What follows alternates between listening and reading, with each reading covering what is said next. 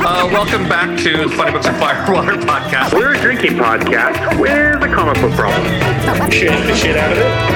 No, I think it's my Brian. It's fine. Cool. Well, hey, and welcome to another episode of the Funny Books and Firewater podcast. We are in the middle of our Dog Days of Summer month with Todd's favorite book, because Todd is a big fan of any book that changes the word compendium to something else. We are doing Battle Pug, the Compugdium. So the Compugdium's number one fan himself. We have Todd here with us. We have pug lover extraordinaire Adam. Yep. And that is legitimate. Yeah, and Yes. and big muscular guys riding on giant dogs fan. We have Lena, and and I'm just here for the ride. I'm Brian. Cool. Yeah. So Battle Pug, and please feel free to cover me if I'm wrong on anything. To my understanding, was originally a webcomic. This is the full collection of the webcomic. It is published almost in the style of what you would expect a giant like Foxtrot or like Sunday Morning Funnies kind of comic book strip is what I feel like. This is like the size of like the book. It's like this big hardbound. It's a way bigger to do in a hardbound book than maybe it deserves to be, in my personal opinion. But we'll get into that later. But basically, it's about this mystical land where giant animals seem to show up all the time, and there is essentially a Conan ripoff trying to avenge the loss of his small community by riding on a giant pug. Lena's laughing at me. Am I right? Am I wrong? Yeah, no, you totally are. It's I'm just, like, as soon as you said Conan, it's one of those things when you say it out loud, you're like, that is the most ridiculous fucking thing I've ever heard. You're like, yeah.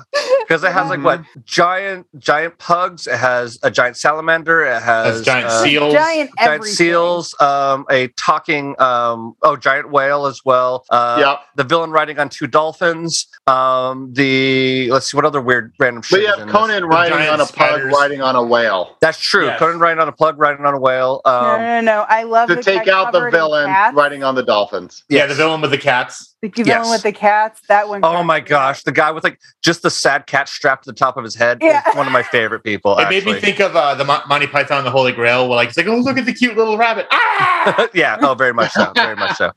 Anyway, they get rid of them all with catnip from whatever the little druid person is.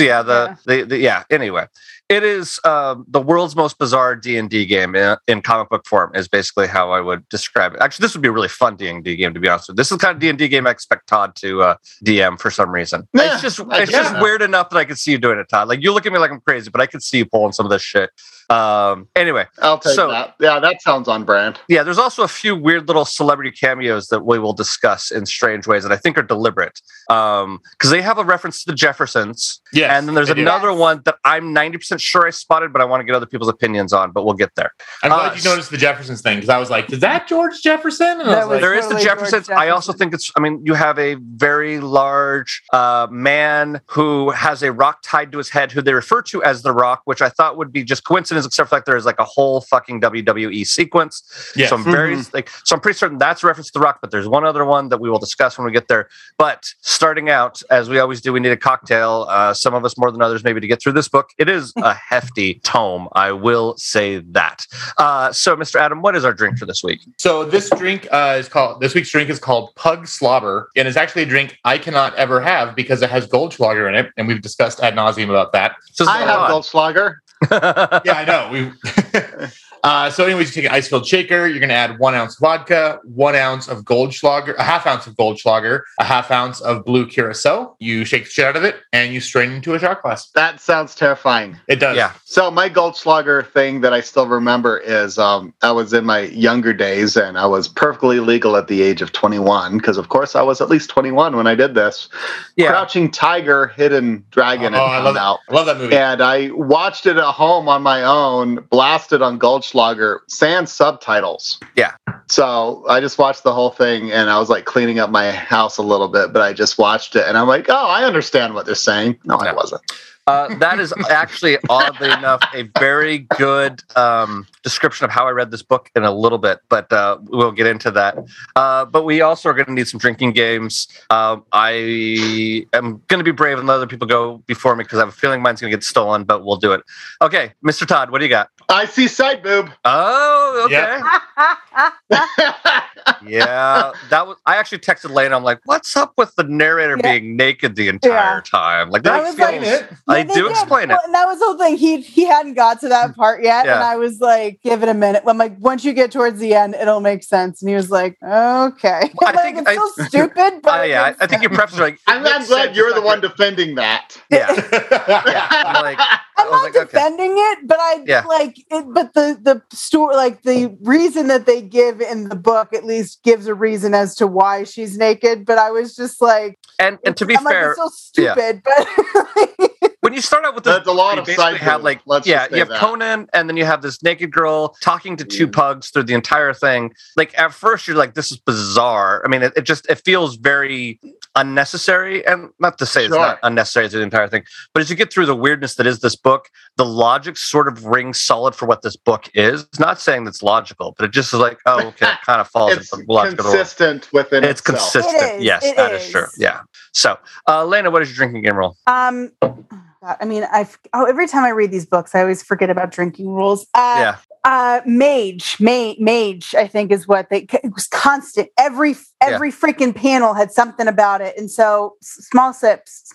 But every time you see the word mage or mages or whatever. Yeah. Mine is almost as bad as yours, but I'm going to let Adam go first. Actually, I'm going to let you go first because I actually made 5 of them for this. So sweet. Okay. Yeah. I'm going with the name of either gibberish or you can call it Scrabble. Every time the old man says either scribble or Scrabble or whatever the weird things that he puts before every statement he makes, and at the end of every statement he makes, that's take a small sip.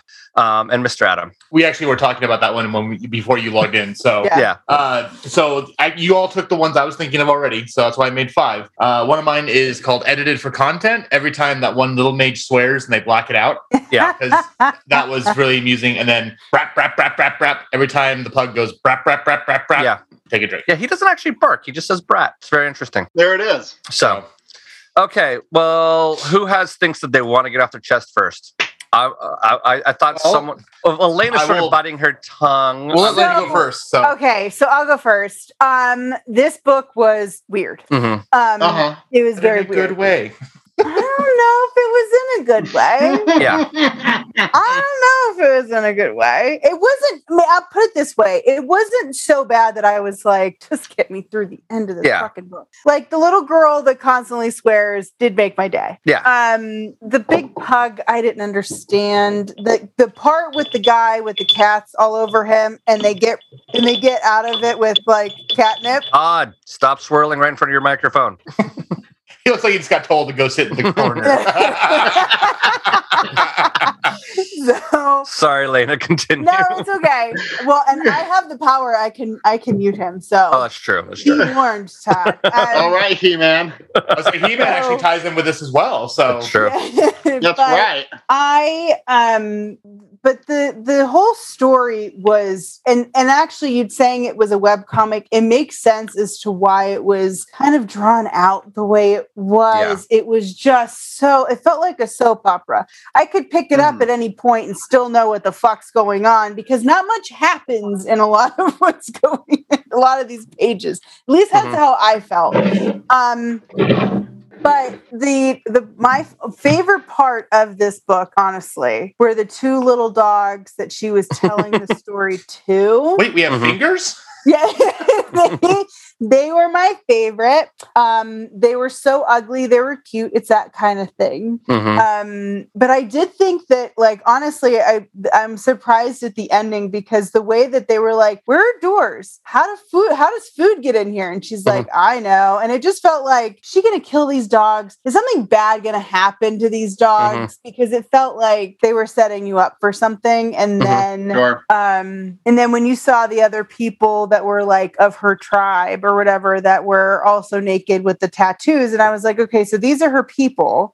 So what are they good? Are they bad? Like, I don't really know what's going on here. And then, but I was like, but now I know why she's naked.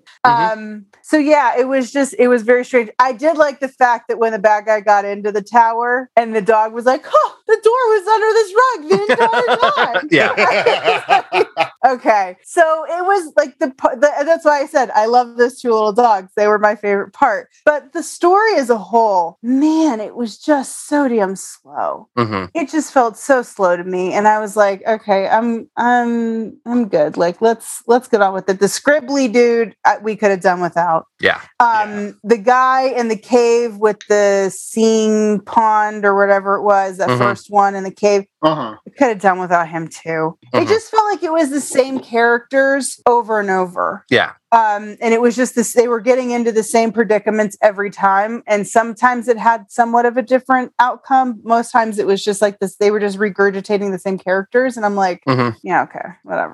Yeah. I feel like for me, at least, the dialogue is what held this book back the most. I like visually, I liked the way the storytelling was done. I thought the art was fun and interesting and very like sort of telling. I agree with you that they repeat the same thing over and over again. But when I started like skim/speed reading through all the dialogue and only reading the stuff that looked interesting or I needed to get clarification on, that's where I really enjoyed the book. I kind of feel the same way I did about like, I think that there's other comics I've read that like I like the story, but like the dialogue or just the way it's written is clunky enough that that's what distracts from it. And like, yes, this is a big book, and yes, it's sort of repetitive, and I agree with all of that. But yeah, when I stopped paying as much attention to the dialogue, and I'm very much a dialogue story kind of guy. I actually really enjoyed this book quite a lot more when I just said, hey, let's just look at the pretty pictures. And then I was like, okay, this is really fun. The pretty pictures. Yeah. I love it. Let's just look at the pretty picture. Yeah. So like, that's kind of the point in time I got to on this book. Cause also like we had to read it for this thing. I'm like, this is a lot of just content in general. And so I was like, okay, well, I'll kind of speed read it and skim it. And then and that's when I started to like kind of like it. The other thing I was going to mention is I mentioned earlier a weird cameo that I think that I had noticed is the Deadwalker, I believe, is a reference to the Walking Dead creator Robert Kirkman, because the character who looks a lot like Robert Kirkman, like the whole like a blonde beard and like short haircut. Okay. I'm 90% sure that's a Robert Kirkman reference, who also is the publisher of Image Comics. So I was like, that was the weird where I'm like, I think I see this reference, but I want to see, if anybody else caught it. There's also a bunch of like WWE wrestlers in there and all sorts of other stuff as well. Yeah. I don't know what Robert Kirkman looks like, so I couldn't weigh in on that, but that does make a lot of sense. So. Yeah, especially when it's like the Dead Walker and the guy at the time was doing The Walking Dead, like it kind of makes sense. So, right. Okay. Adam, he looks a lot like you, but blonde is what Robert Kirkman looks like. Okay. So he's handsome. Gotcha. Take you and make him blonde. Gorgeous blonde, a little bit longer of a beard. Yeah, but there you go. So doesn't work on an audio medium, sir. You're the dark and stormy version of Robert Kirkman, Adam. I don't know. Dark and stormy. I always thought I had a face for radio, but maybe I'm wrong. So I don't know. Oh my God. So Todd, Kirkman does fantastic. See, I just do the show for the ego boost. See, there you go. We all have a nice dark and stormy in our lives, right? That's good. Yeah. Especially with the heat waves that's been blasting through the west of the United States. Oh, it's been so I went to work the other day. I'm sorry, really fast. No, go ahead. I walk in, and Mondays is when my whole team and my boss get together, and we kind of plan our week out. We do the setup. We've got like a million conference calls. So I walk in, and he looks at me. He's like, "Oh my God, you look like shit. Are you okay?" I'm like, "Dude, it was 85 degrees in my room last night. I go to bed early in school nights. I'll go to bed around 10. Kind of fall asleep watching some Great British Baking Show because I'm an old lady, and it's an awesome show. Oh, it's an awesome show. And it's so good. My parents haven't watched it yet. I'm so excited to go see them next month. We're going to sit down. I'm going to make you dinner, and you're going to watch them because it's absolutely stunning and amazing. And I want to be. I love Prue, but Mary Berry has a very. I want to be Mary Berry's friend. Heart. Yes. And maybe because I started watching it with Prue and then went back and watched the Mary Berries. I really like Prue a lot, but I really like Prue. Where Hollywood, he's an interesting guy, but the way he was so protective of Mary Berry was very endearing to me. Because you could see Mary Berry, like she had arthritis and things going on with his hands, and he always just stepped in for her. Mm-hmm. And you just look at that, and I'm like, his personal life's a bit of a disaster, but the way he is doing that with Mary Berry, I'm like, good on you, man. And it's like the whole distillation of the entire show was Hollywood's interaction with Mary Berry. It's really quite a sweet thing. Yeah. So back to Battle Pug instead of the Great British Bake Off or Baking Show. It's Bake Off in the Britain Baking Show. Yeah, it's Great British Bake Off in the UK, and then they changed it when they brought it over to Netflix, and it's Great British Baking Show, and it's like you couldn't just keep the title. No, they couldn't. Pillsbury's rights to Bake Off was the issue in the United States.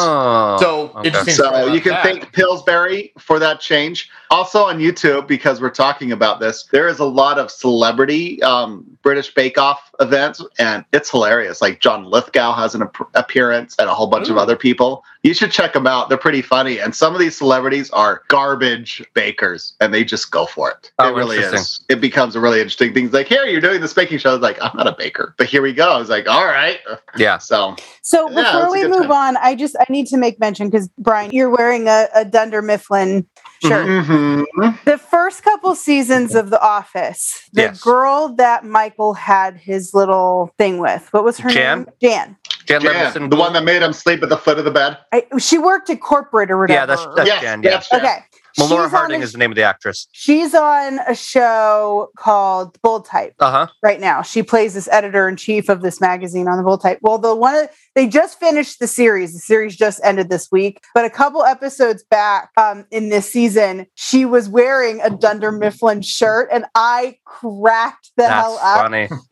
And Tori was like, what is so funny? And I was like, she was on the freaking Office. So that shit is hilarious that they put her in a Dunder Mifflin shirt. Self-referential for sure. I thought that was fantastic. So when I saw your shirt, I was like, I just gotta tell you, I thought it was a cute little nod that they did in her next show to her old show. So yeah. Awesome.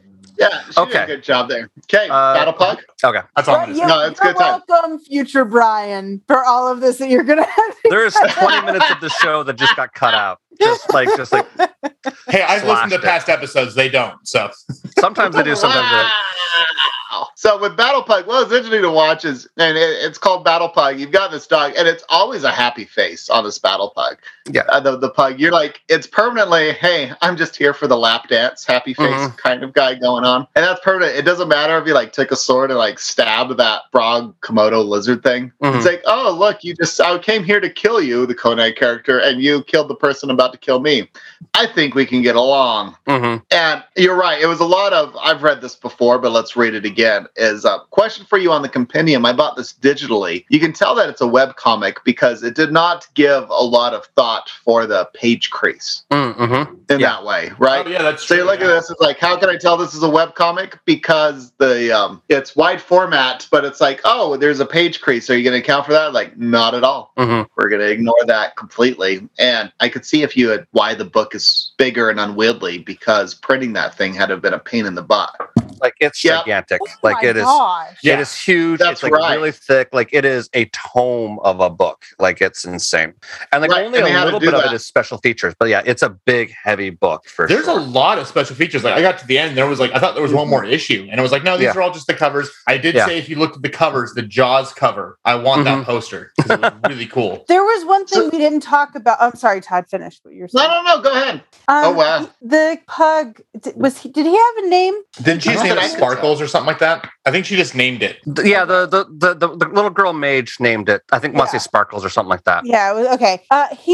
His owners were looking for him. That's true. It was very sweet. And I was like, no. And the big like statue they saw of him was a lost dog poster, basically. Yeah. It's like, that's really cute and sad. I know, but it's kind of a fun way to go out on the story. And the little kid was like, no. And the mom was like, you'll find him. And he's like, So what I really enjoyed about this is we had brought up Monty Python, but this book was silly in all the right ways, and it embraced its silliness, and that's what really saved it as it goes everything. It's like, oh, we've got some of these tropes and these cliches, and it's repetitive, but here's a guy with a rock strapped to his head. Here is this going on here. Here is this scrabble. And you're like, oh, this is silly. Do I need to read the words? Less important. The title is all in there. It's like, this is Battle Pug. Well, what are you going to get? Oh, that's exactly what you're going to get. A pug that battles.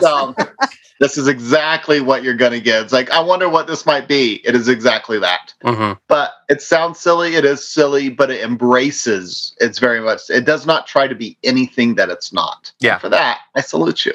Yeah. So. Yeah, it was all right. I had a good time with it. Is it life-changing? But it was, I get it. I mean, it was a lot going on. The artists, the creators were consistent, so good on them. It's not like the art really took a dip at any point. So I give it that, but it was, the formula was interesting thing. But yeah, you just look at all it was a bit, the little pets being told the story and the whole bit with the, side boob woman with the tattoo sleeves. And you're like, this is interesting. Yeah. So he was like, I know the audience this is being written to. I can tell you the age demographic right now. Yeah.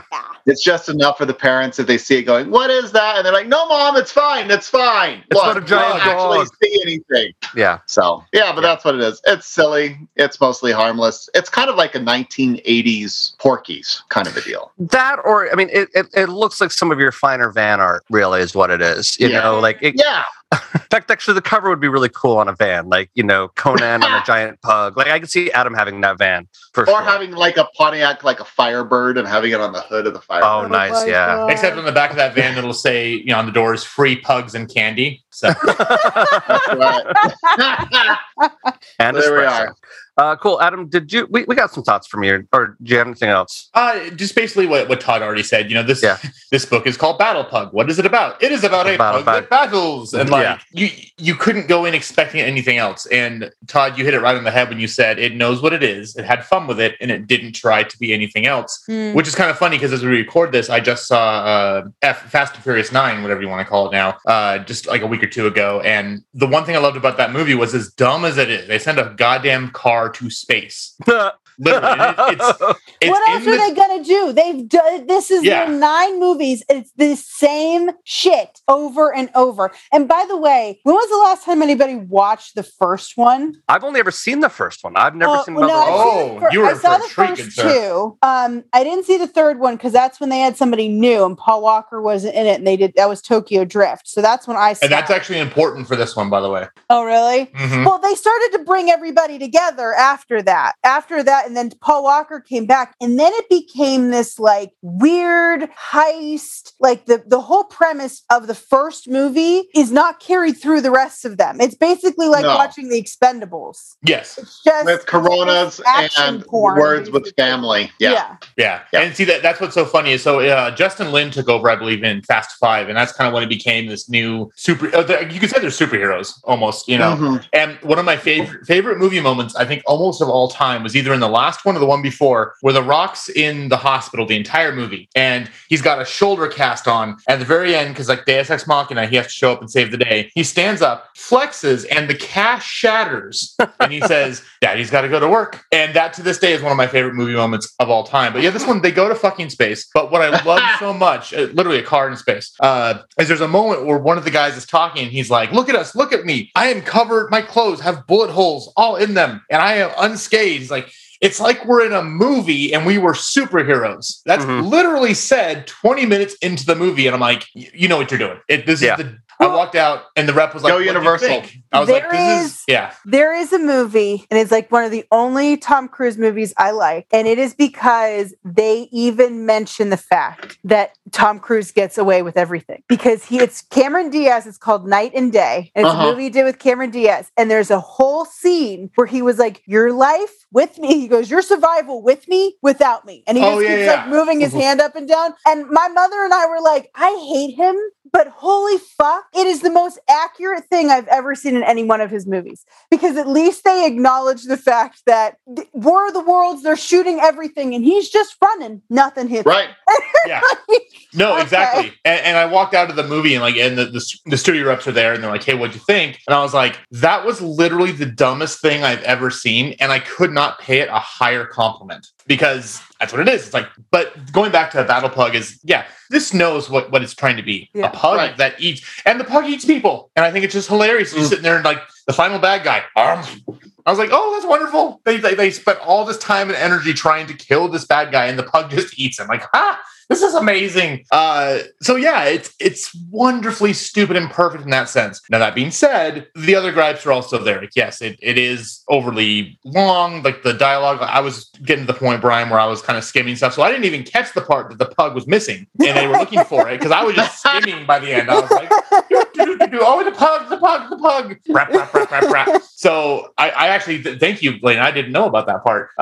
It is what it is. It accomplished its mission, and as much as this is something I will never read again, it was a lot of fun, and I can't fault it for that because that's what it was supposed to be. It was Conan the Barbarian meets a giant pug, and that's what we got. Let's jump into final grades. Mr. Todd. Barely a B. Okay, seems fair. Adam. I'm gonna B. It knew what it was and it had fun, but it's nothing perfect. Okay, Lena. B-. It needed an editor. Yeah, I'm with Lena. B-. I'll be honest. This book got better grades than I was expecting. I thought everyone would be a lot harsher on it than they were.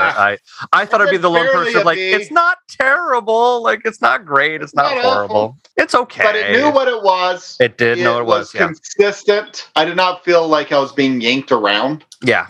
So the elevator pitch for this book literally was, what's it called? Battle Pug. What is it? It's a pug that battles. Okay, here's money. Done. Yeah.